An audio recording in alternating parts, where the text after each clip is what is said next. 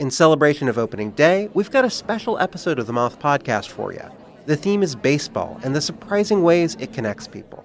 I gaze out at the players on the field, and then I look over at my dad, and I realize that in the silence between us that something has changed. It's like I'm seeing him for the first time.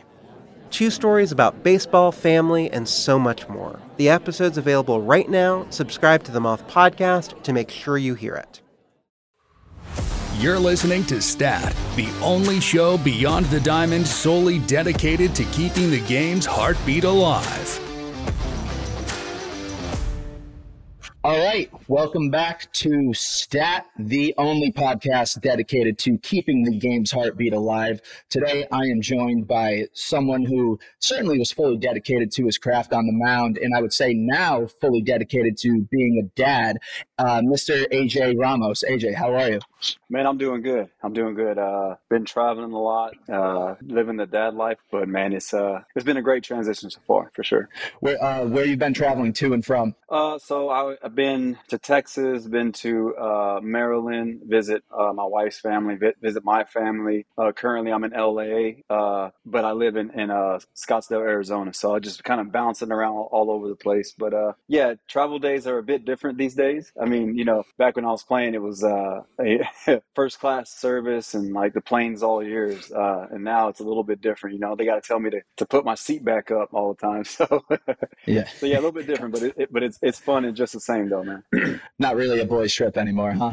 Not anymore, man. I mean, there are times where, nobody wears seatbelts on those planes.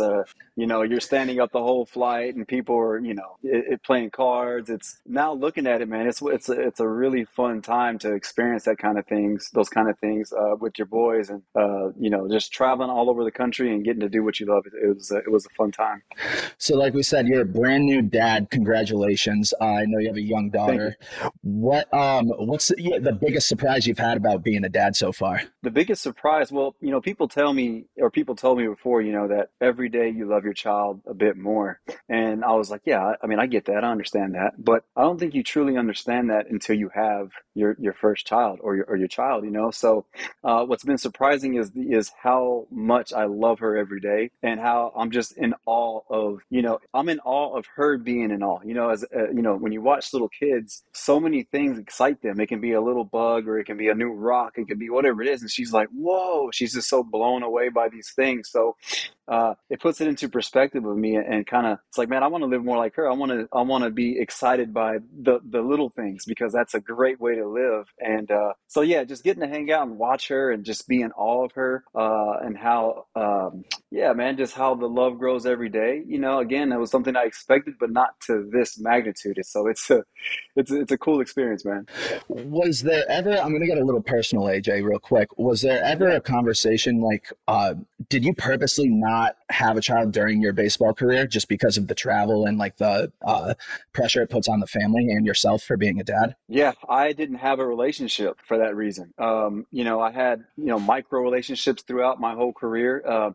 It's just the type of player that I was and what it took for me personally to maintain the level of play that I wanted to maintain. I had to be totally absorbed in baseball. So, I met a lot of great people along the way that, I just couldn't put my time and invest in too much because I had something else to do. So I purposely did all that because I just needed to be fully focused on my sport. And I knew that if I got into a relationship, one, it would take away from, my commitment to the game and what I needed to feel for the game. And two, I wouldn't have been a good partner to that person during that time. It would have been a battle for me, but it would have been a battle between the two. And I think there would be resentments and there would be all kinds of things that I did not want to deal with, honestly, that I wasn't ready to deal with. I wasn't in the right mind space to deal with. So, I purposely didn't have any long-term relationships during those times. And so till the end of my career, and it just kind of happened organically, which was amazing. Wow, that's truly incredible foresight for someone so young when you were coming up through the minor leagues and then up to the majors. When did that mindset like that tunnel vision mindset start for you, AJ? That started whenever I decided that I wanted to be a big leaguer. So that started, when I was younger, when I was 5, 6 years old, I'm like, yeah, I want to make it to the big leagues, but I didn't really comprehend what it took and what that would really mean. And once I got into high school, I started to see my level of play just be better than a lot of other people. Then I went to college, and I was like, shit, I have a shot, I have a shot. And so that at that time, I changed my diet to what I thought was like the best diet for me at that time. I tried to eat as healthy as possible. I mean, I had no money, so I was still eating, ramen noodles and stuff, but I was like maybe not putting the full packet of seasoning on it and doing things like that just to try to maximize my nutrition. I lived in the weight room. I just use every situation in life to help me grow and prepare me to be in the big leagues. So when a negative situation happened outside of the field, I would take that, transmute that into energy in the gym, or transmute that into energy on the mound, so that it those times where I was really tired, because I was a starter coming up, and I always threw a lot of pitches. I wasn't a guy that was like 1, 2, 3, that's it. In high school I was throwing like 120 pitches. In college, same thing. So when I was around 100 pitches, I'd use those negative feelings and those stuff like that to fuel me through to pitch to throw another 20 pitches, and maximize my outing. So that mindset started very, very early for me to make, as soon as I made that decision, like, hey, I'm going to be a big leaguer, so I'm going to do everything I can to achieve that goal. Do you think more players should decide like earlier whether or not they want to be a big leaguer, like genuinely want to be a big leaguer? Everyone that plays baseball obviously aspires to be a Major League Baseball player, but being an actual big leaguer, getting up there, staying up there as you did, takes something different. Would you agree? Yeah, man. It takes something, especially in my case. Now, if you have more talent, I wasn't the most talented, but if you have superior talent, then maybe you don't have to be so committed like I was. But if you don't have attributes that are off the charts, and you want to make it to the big leagues, you have to sell out for it. You have to go for it, and there can't be anything, no stone unturned. You can't leave anything on the table, man. You got to bring it all to the field every day, and all hours of the day. I mean, even sleeping, man. And when I was asleep, I would go through my mechanics. I had dreams of baseball. And when I woke up in the morning, I would wake up and do like my mechanics in the morning. I'd wake up and visualize myself in the big leagues and throw an inning with every team in the big leagues, So like it was something that I was like, I want to do. I'm going to do it. I don't care. Looking back at it now, I'm like, wow, the odds were stacked against me. There was like, if I was to look at someone in my situation back then, like, I mean, this guy, he has the heart, but I don't know if he has the talent. You know what I mean? That's the type of player that I was. And like, going from that to, being a Major League All-Star is like, yo, it really is possible if you really, really want it, and luckily, my dad instilled that hard work in me, and my mom instilled the faith to believe. So those two things with my will was unstoppable. So you seem, AJ, you're mentally a step ahead, at least one step ahead of most other big leaguers that I've talked to. Was that self-taught, or like, did you work with someone throughout your career to build that up? Just based on experiences, and my dad, talked to my dad a lot. He gave me he always gave me some advice, and it was up to me to learn the lesson from it.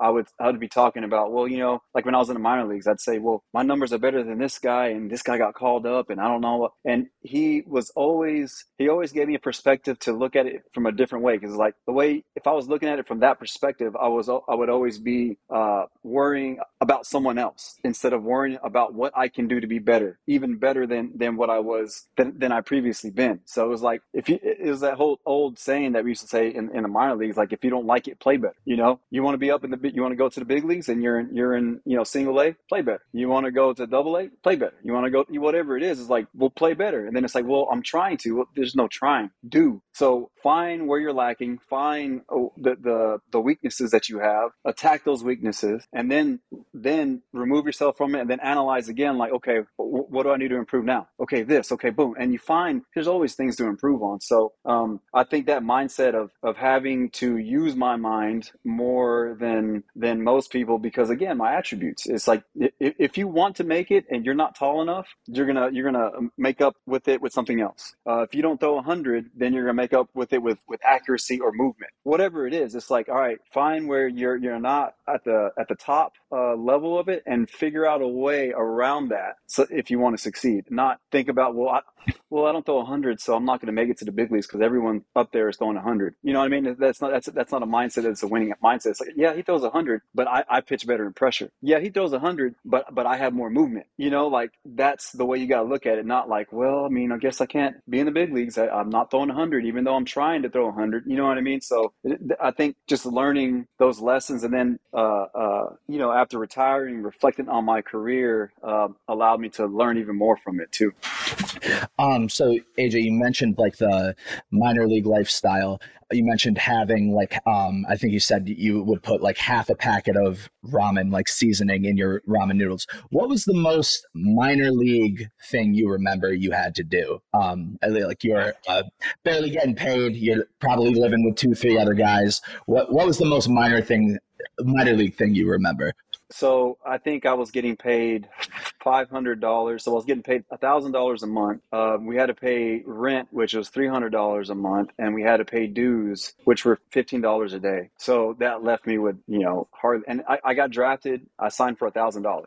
So my family, we didn't have money. So it was like, so that's already the most minor league thing you can think of. On top of that, the other thing, which was really, really cool in the minor leagues, I was living with 2 guys from the Dominican and one from Venezuela. And all of the Latin guys would gather in our room because that was, you know, that's where one of the main Latin guys lived with us. And it was really dope because one guy would go buy a packet of meat and like of chicken, and they would make the chicken like just drumsticks and like thighs, and then a whole batch of rice, and then someone would buy some beans. And I didn't have any money to put in, so I was like, oh, I'm not gonna eat with them. And they're like, hey Ramos, vamos. Like, well, no, it's okay, man. I didn't, you know, no. There's enough. I said, no, man. There's 10 guys here. Like you guys bought that. They're like, no, come and eat. So it was that, like, there's always enough for you. Like, hey, if we have a little bit more, we're going to give it to somebody else. So it was like a little community in there, and it was really cool with that. Then the other really minor league thing was the 13-hour bus rides. Those were brutal. I mean, we had sleepers, but man, I mean, you get a bunch of 20-year-old, 19 to 23-year-olds. Everyone's farting, and like it just stinks back there. On top of that, our bus driver at the time, he would smoke cigarettes the whole ride. So he was smoking cigarettes, but in the bus, he had his little window open, and he was smoking cigarettes. But the thing I was thinking about was like, well, should we tell him to not smoke? But then I was thinking, well, he's driving. He has to stay up all night. Like, let him do what he needs to do because I want to get there safely. So yeah, those are just a few of the many minor league things that we experienced. But that was part of what the beauty of it all, man. I mean, there's beauty in that struggle. There's beauty in that journey. So I'm thankful for all of it because that led me to my career and led me to the person I am now. How did you overcome, AJ, like the off the field, like the stress and the pressure of like being underpaid, not having to pay rent, all of that, maybe not knowing where your next meal is coming from? How did you deal with that off the field? Because I don't think that a lot of the audience understands that these minor league players still go through that today, despite the steps forward that they've taken. Well, it's the beauty and the struggle. It's the love of the game. Honestly, it's the love of the game, and it's knowing that if you continue to level up, you're gonna make it to the big leagues, and you're gonna have everything that you want as far as, you know, money wise. You know, you're gonna have more money than you ever thought of. So it's just, for me, it was knowing that the situation that I was in at that moment was not going to be forever. That like, this is just for right now. So endure this right now, and while you're enduring it, you know how uncomfortable it is. So again, transmuting that to fuel. Like, I can't fail because I don't want to be at this level no more. So I'm going to succeed. I'm going to go to the next level. So it's like, that was the way I dealt with it. And then having a super supportive family that I can talk to, that again, you know, I mentioned like my dad, I can talk to him and he can help me see the situation from a different perspective, because if I just dwelled on how hard it was and how difficult it was, then I would be stuck in how hard and how difficult it was. But if you find a way to be thankful for that situation that you're in because you still have a shot at your dream, then you're like, all right, well, this isn't as bad as not being able to do this. Like, there's millions of people, of kids that wish they could be in this situation, you know, and they would switch with you in a minute. So having gratitude for the situation and for the level that you're at, because you know that you are still in the road to your dream, you know. And so gratitude, turning that energy, that negative energy into fuel, and a supportive family, and just the love of the game, man. The love of the game. I couldn't see myself doing anything else at that time, and I was living in a dream, even in that moment. So, you mentioned you're a Texas guy. You grew up in Texas. Are you a Rangers fan? Are you an Astros fan? Neither. So growing up, I was a Rangers fan. I love Juan Gonzalez. I love Pudge Rodriguez, you know, all those guys, man. Will Clark. It was, so I grew up, I'm more of a, if I had to go for one or the other, I'd go for the Rangers. And now, you know, just knowing guys on both teams, I think I'm still going for the Rangers. Jung is a Texas Tech guy, and you know, he should be Rookie of the Year for the AL this year. He's been killing it at third base. Yeah, killing it, He's man. amazing, man. Yeah, and then I was teammates with Evaldi. I think I'm going for Texas in that out of those two teams. What can you tell me about Evaldi? Like, he's really, the last 4 or 5 years, made a name for himself as a big game pitcher, one of the best in baseball. Yeah, he was a crazy athletic guy. Whenever we would run, we would do conditioning. He was he was the only guy I couldn't keep up with. You know, and I beasted everybody in a lot of those in spring training, all that stuff. It was always a competition for me. And again, that's the part of me that needed to be able to allow me to achieve my goals. So I was always competing, even against teammates. But Evaldi was crazy athletic. Golf too. I mean, he was smashing it. He smashed it like 360, 400. He smashed it. He just has a lot of fast twitch fibers, and he's a guy that he works hard, but he doesn't take things too serious. He knows it's a game, and he plays it as such. And in these past few years, it feels like he's figured out his off speed. He's figured out how to manipulate the ball enough, because when he was with the Marlins, he was still throwing 100, but it was like they were able to see the ball a bit better or something like that, because they were hitting him pretty well. And you know, these past few years, man, it's really dope that he's figured out how to pitch with his stuff and manipulate the ball and move it up, down, and he's really figured his mechanics out, and it's fun to watch him succeed. Do you think that in order to be a big game pitcher, because when I look at Nate Evaldi, I don't see a guy that really has like an edge or a loud personality like that. Do you think that's necessary to be a big game pitcher? No. I think there has to be a level of control with what the type of person that you are. You know, Valdi has incredible stuff. He has electric stuff. So he has to be able to regulate his mind to allow him to be him and allow his electric stuff to play. If he was trying to throw his electric, like if he was trying to be electric, that wouldn't work, because he's trying to do something you're trying. You got to just allow yourself to do it. Now, you also got to be able to one thing that no matter what kind of stuff you have, if you're you know or if you're a fiery or not, you have to be able to regulate your emotions. Meaning, like, there's going to be a moment or multiple moments in the game that are going to challenge you, and can you handle that challenge? Can you handle that challenge and still be you? Because that's all it is. You know, you're throwing, you know, without runners on, the plate is still 60 feet 6 inches. If there's bases loaded, the plate is still 60 feet 6 inches. It's still the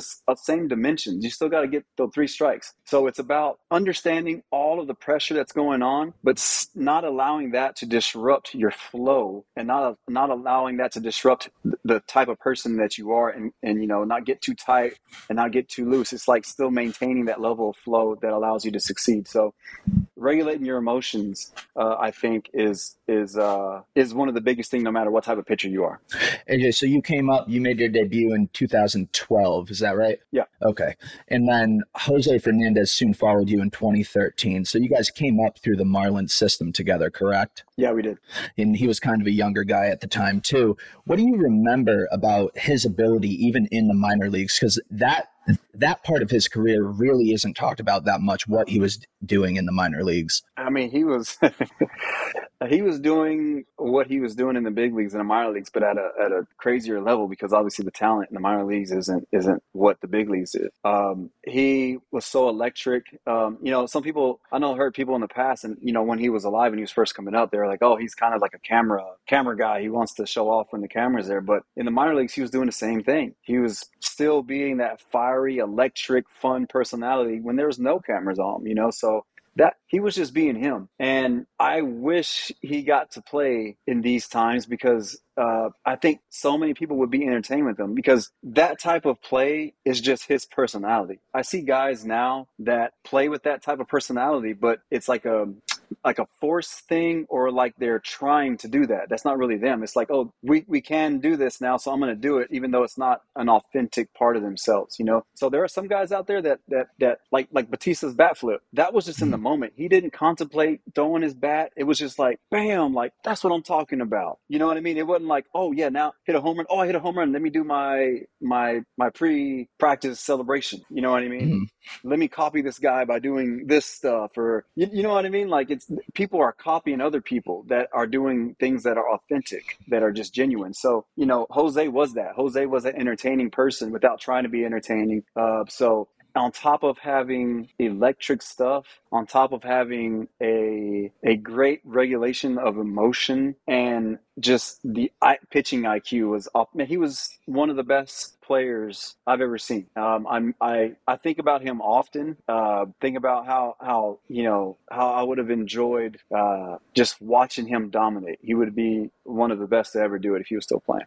You guys were both sent to the All-Star game in 2016 together, representing Miami. AJ, how do you look back on that All-Star week with him? Yeah, it was fun, man. It was fun. I was just following his lead, honestly. We were all kind of together walking through all the players, and I was following his lead because he's, again, like, people gravitated towards him, and he just shined in that spotlight, and it was amazing. So just being around him and seeing everyone show him love, and just experiencing that moment. The All-Star game was really, I mean, it went by so fast, man. It was like that weekend was on fast forward. It was crazy. That was a fun time getting to experience it with him and along with the other guys. It was a special moment for sure. You were on some of the most talented Marlins teams ever. I mean, you had Fernandez, you had Giancarlo Stanton, JT Realmuto, Danny Echeverria. Who am I missing? I know I'm forgetting. Christian Yelich. Yeah, what was that like for you, especially coming up and then you're with these superstars immediately? Yeah, that was fun, man. Our lineup was so fun to watch. And our defense we had the best outfield in baseball. We had really solid defense. Our defense was solid. We were just missing a couple of starting pitchers, I think. And that was the thing we were missing. But it was fun, but it was also confusing, because you're like, how are we getting beat like this? How are we not doing better? And what can we do to change? And it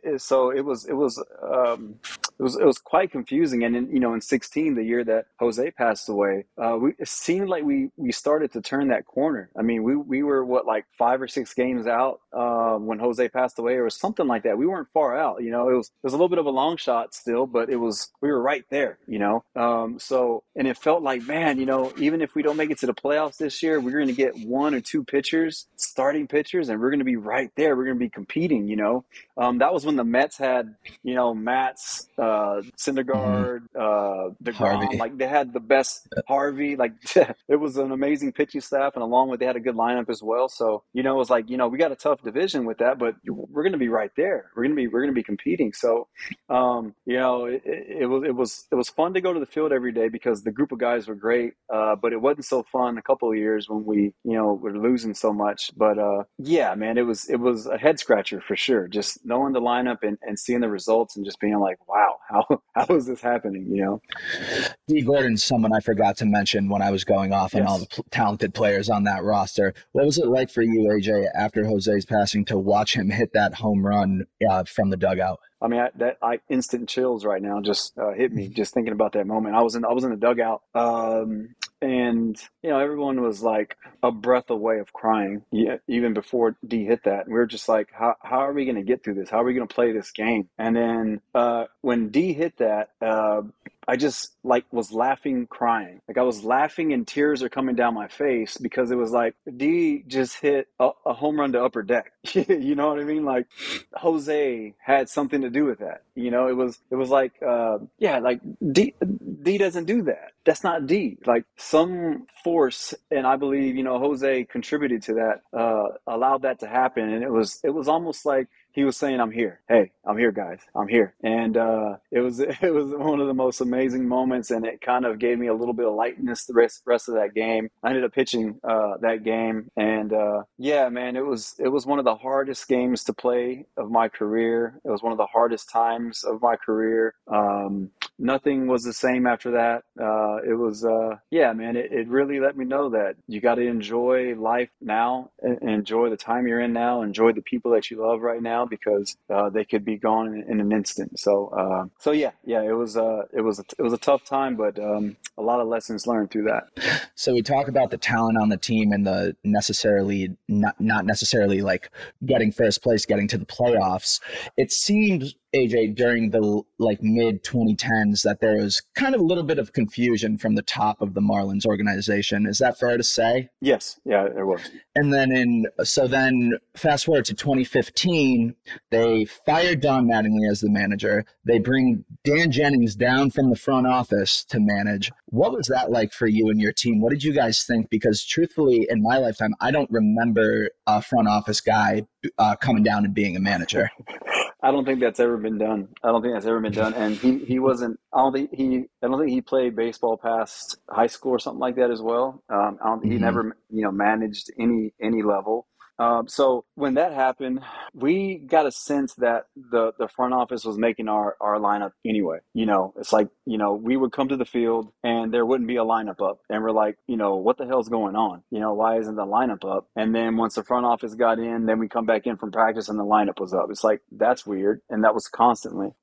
We got the sense from Mattingly that he wasn't in control, as much control as he wanted to be. And he was frustrated, and he did a great job of not, telling us, front office is blah, blah, blah. But if you had any sense, if you had any awareness, you would know that there was some shit going on. So when he got fired and they brought Jennings in, we were like, well, no way, first of all. Second, well, now at least, we have a face of who's putting in the lineup. And what was interesting about that was, he needed a lot of help from the bench coach and everything, obviously. But as the season went on, he started to turn to a player's coach. He started to see that, wow, being on this side of it gave him a better understanding of things have to change. The way that we're managing this organization and this team is not the right way. He started to become on our side. And the last game of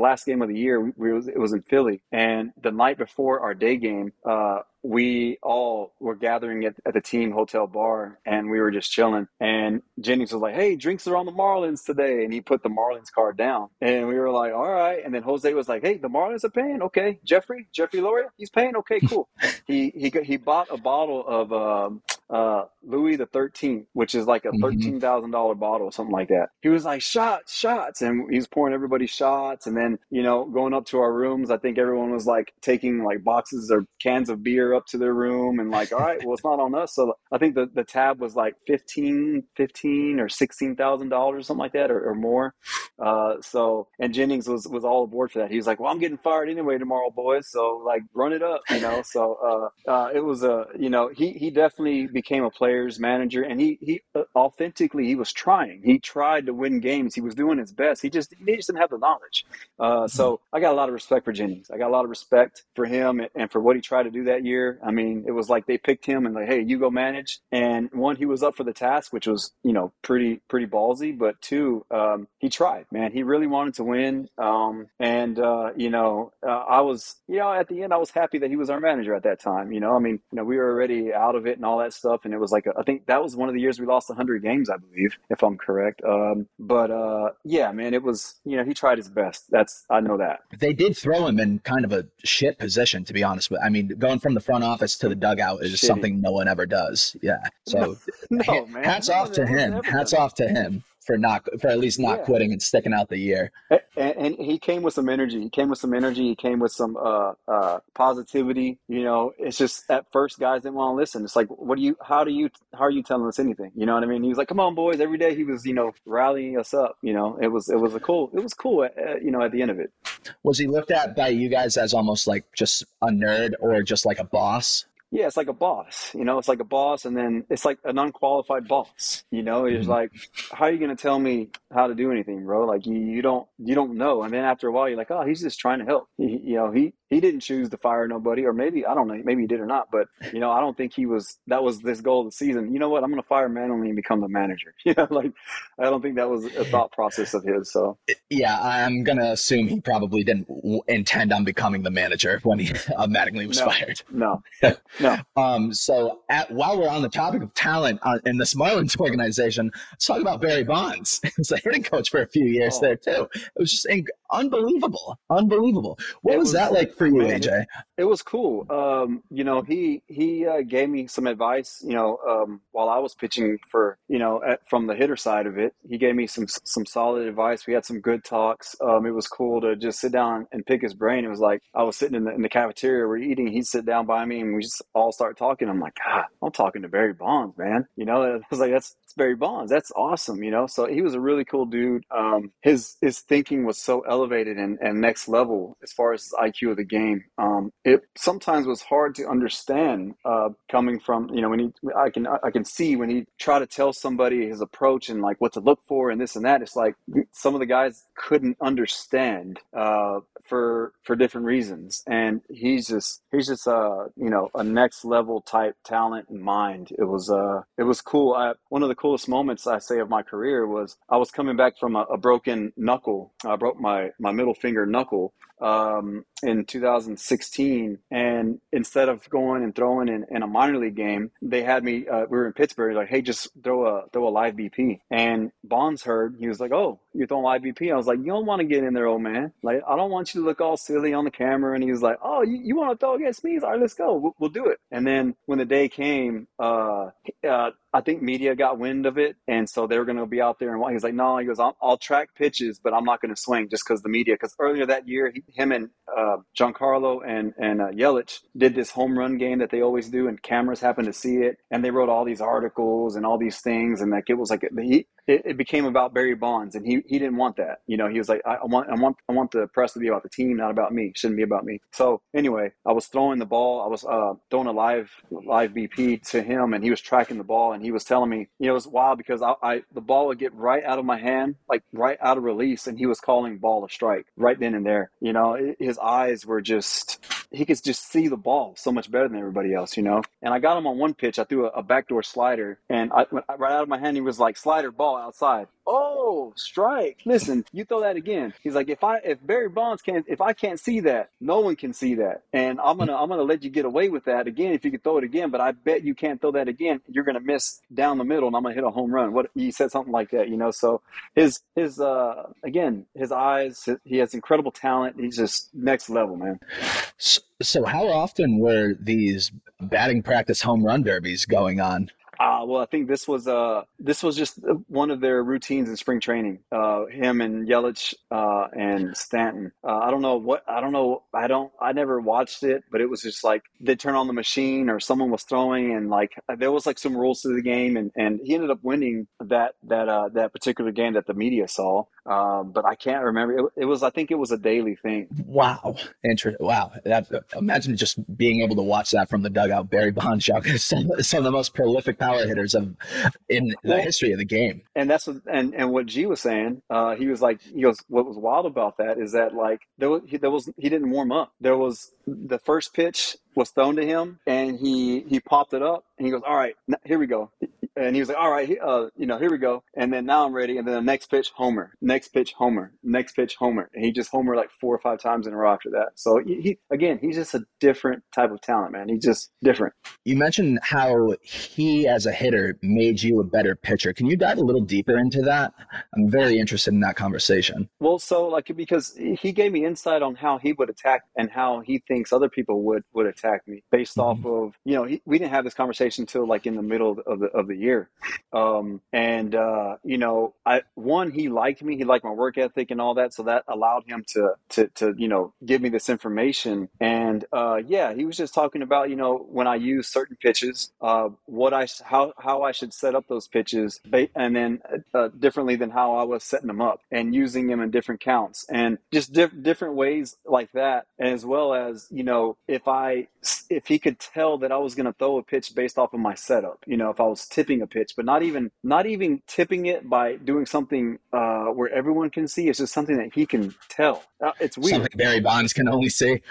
Something Barry Bonds can only see. You know what I mean? He had that like intuition or something to where, so he would tell me. So like I would throw flat grounds every day, and so in my flat ground, I told him like, hey, when I throw a flat ground, come and watch me and see if you can pick it up. And he'd come and watch, and then he would tell me afterwards, hey, I saw when you were doing this because of this, because of your tempo, because of your whatever it was. He would tell me a lot of those things. So it was along that lines, along with pitch selection and count. He was just a wealth of knowledge, man. He just a student of the game, a professor of the game, and it was amazing to talk to him. Such a young Marlins core at that time too, AJ. Did you ever hear him like talking to these young players about like the controversies he faced in his career and how they should like avoid that, or how they would deal with the controversy, whether it's on field, off field, anything like that? There wasn't. I mean, there was a few of like 4 or 5 of us in the locker room, and he was talking about a few things, but he didn't really talk too much about like his own struggles and stuff like that. It was more about the game now and each individual player and how they can get better. And the only way he talked through those experiences is if like we got from, it was more about what he learned from those experiences based off the knowledge that he's teaching us. So like that's how he's telling us how he handled the controversies, you know what I mean, by telling us how to perform on a daily basis, basically, and if a guy was going through a rough stretch, hitting or pitching or whatever, he was able to give us insight on how he handled those things, and how maybe we can get out of that funk, or just make an adjustment to get out of it. So very cool. So AJ, in 2016, you're named an all-star, like we mentioned. Can you talk to me a little bit about like the business side of becoming an all-star? Like, I don't know whether maybe you had a stipulation in your contract where you got a bonus or something. I know some guys have it like that, but when you become a major league all-star as opposed to a major league player, does the phone start ringing more? Does the endorsement money start coming in more? How does that work? Definitely, yeah. Like there's more. People want to be linked to the best. Back then, man, I wish I utilized that more. I was more just about I just want to play baseball. I just want to be the best on the field. I wasn't about marketing myself or anything like that. But if I was into that back then, for sure, I would have hit up these companies and say, hey, if I wear a shirt for an interview, give me whatever. You know what I mean? I could have done a lot of those things. I wasn't really into self-promotion back then. I was just into playing the game. And honestly, that was a mistake. Well, I say it was a mistake, but maybe not. I mean, the problem with a lot of that stuff is you're at an extra layer of where your mind has to deal with. Now you have to deal with the marketing stuff. Now you have to, that's attention off of what you need to do on the field. Like it'd be great if I had someone doing that for me. That would be the best way to do it. So that you just focus on playing and you have someone else out there that is marketing you and putting you out and doing all that stuff. Because again, the more you're marketed, the more you're out there, the more energy that can come to you in a negative way, or energy that will maybe want you to fail, or energy that's just that you have to deal with. You know what I mean? I stayed low key with a lot of that stuff, but for sure, you know, there was if you make an all-star, the team gives you a bonus. Like my glove, I was wearing Wilson at the time, gave me a bonus.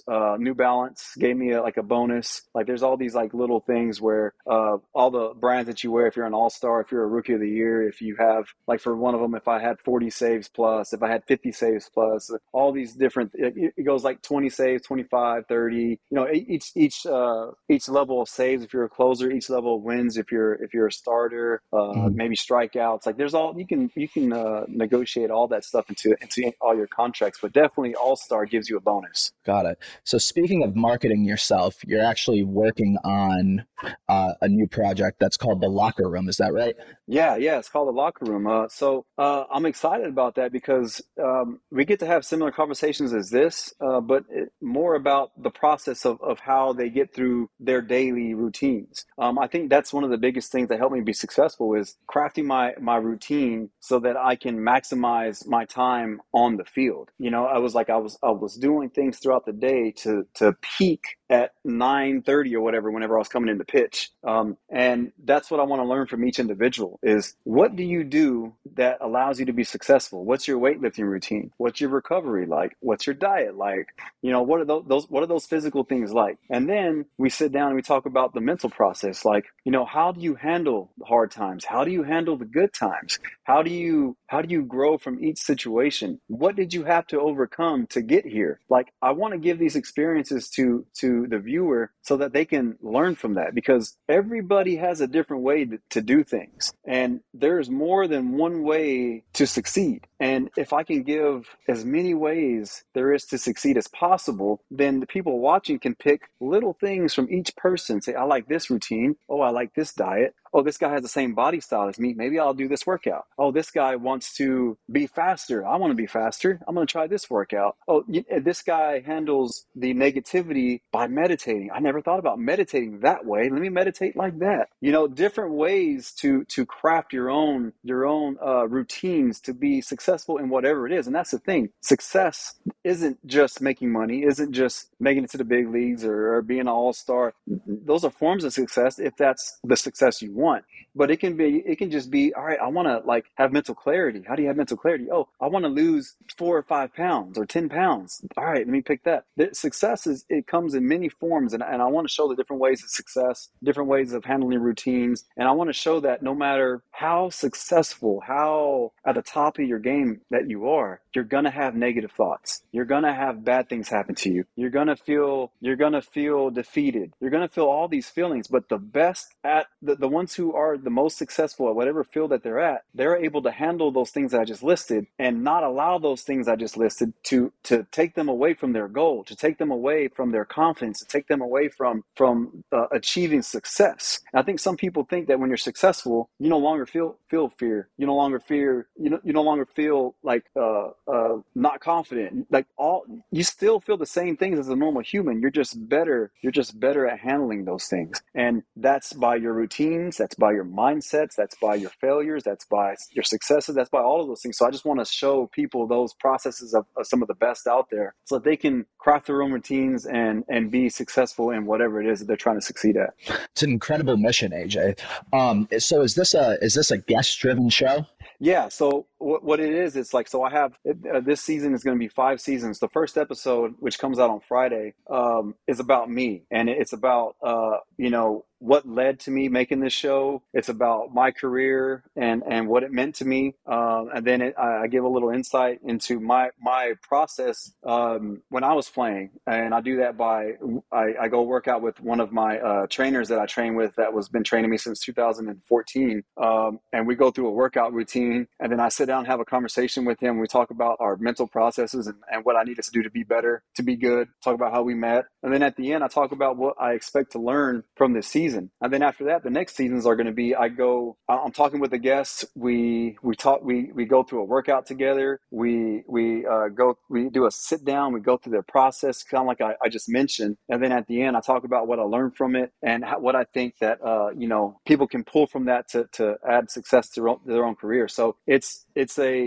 almost like a day in a life type thing where I go and I am absorbed into this player's life, and I get a little taste of what it is to be them and learn as much as I can from it and have fun while doing it, man. I mean, it's one of my guests has the world record in water ski jumping. He has the world record in that, and I've never even heard of that sport until someone connected me to him and I started research it, and he has the world record in that. So like learning how he lifts is totally different than what other people are going to lift like, and his diet, his mindset, and all these things. So like it's not just baseball or a major sport. It's any sport. Yeah. It's any field. Yeah, it's everything. I want just successful people. That's what I want to talk to. That's awesome. And yeah, it shocked me when you just said he was the Olympic. You said he's an Olympic champion, right? Sorry, you were cutting out a little bit. Oh, I'm sorry about that. No, he has the world record in that jump. It's a long distance ski jumping, water ski. So like how like in the Olympics where those guys do they jump and they're like flying in the air like squirrels, and they're like kind of So he's doing that on water. So wow, yeah, man, his routine has to. I'm sure it has to be a little different than yours, right? Yeah, he's like a 3-time world champion, or he may even be more than that, because he just won the world championship maybe this past weekend. So he just put another one under his belt. So yeah, he's the best in that sport. So we're getting every sport, every level. It's success is found in a lot of places, and that's what I'm exploring. Are you going to these people, AJ, or are they coming to you? I'm going to them. I'm going to them, and like getting to look at So in the coming seasons, I'll be more immersed in their world. It's just this first season, we did a great job, but nobody knew what I was trying to do. So now when I have these episodes out, people understand like, oh, this, they can commit to it a lot easier, knowing the format and understanding of what we're doing. But before it was just me saying the words, and they're like, I think that sounds cool. I don't know, you know what I mean? So this next season will be fun. I'll be able to be more immersed in their world and get a more of an inside look into each individual guest. So first episode drops Friday, AJ. Where can I watch this? This is going to be on YouTube. We're going to go live on YouTube. It will be on Spotify. It'll be on Apple. I'll provide the links here coming up. I think we're going to, what's today? Today's Wednesday. Today's Wednesday, right? Yeah. So yeah, we'll drop the links probably tomorrow to where you can watch that. You can go to it's a TLR with AJ, I believe, on Instagram. And you can go to that, and then we'll have a link. We'll have a link on the bio where everyone can click on that, and it'll direct you to where you need to go to watch it. So sweet. And everyone in the audience right now can check the show notes. By the time they hear this podcast, that first episode would have dropped. This podcast is going to drop on Saturday. So hopefully everyone will be able to go back and listen to that. AJ Ramos, thank you so much for your time, man. Cannot wait to watch The Locker Room this Friday and continue to watch the series as it goes on. I appreciate it, man. This was fun. This was a great time to be on here. And I thank you for having me on. And let me know when to be on next time, man. It was a good time. Absolutely, man. Will do. Thank you so much. And we'll talk soon. All right, man. Be good. Stat, where the game's heartbeat never fades.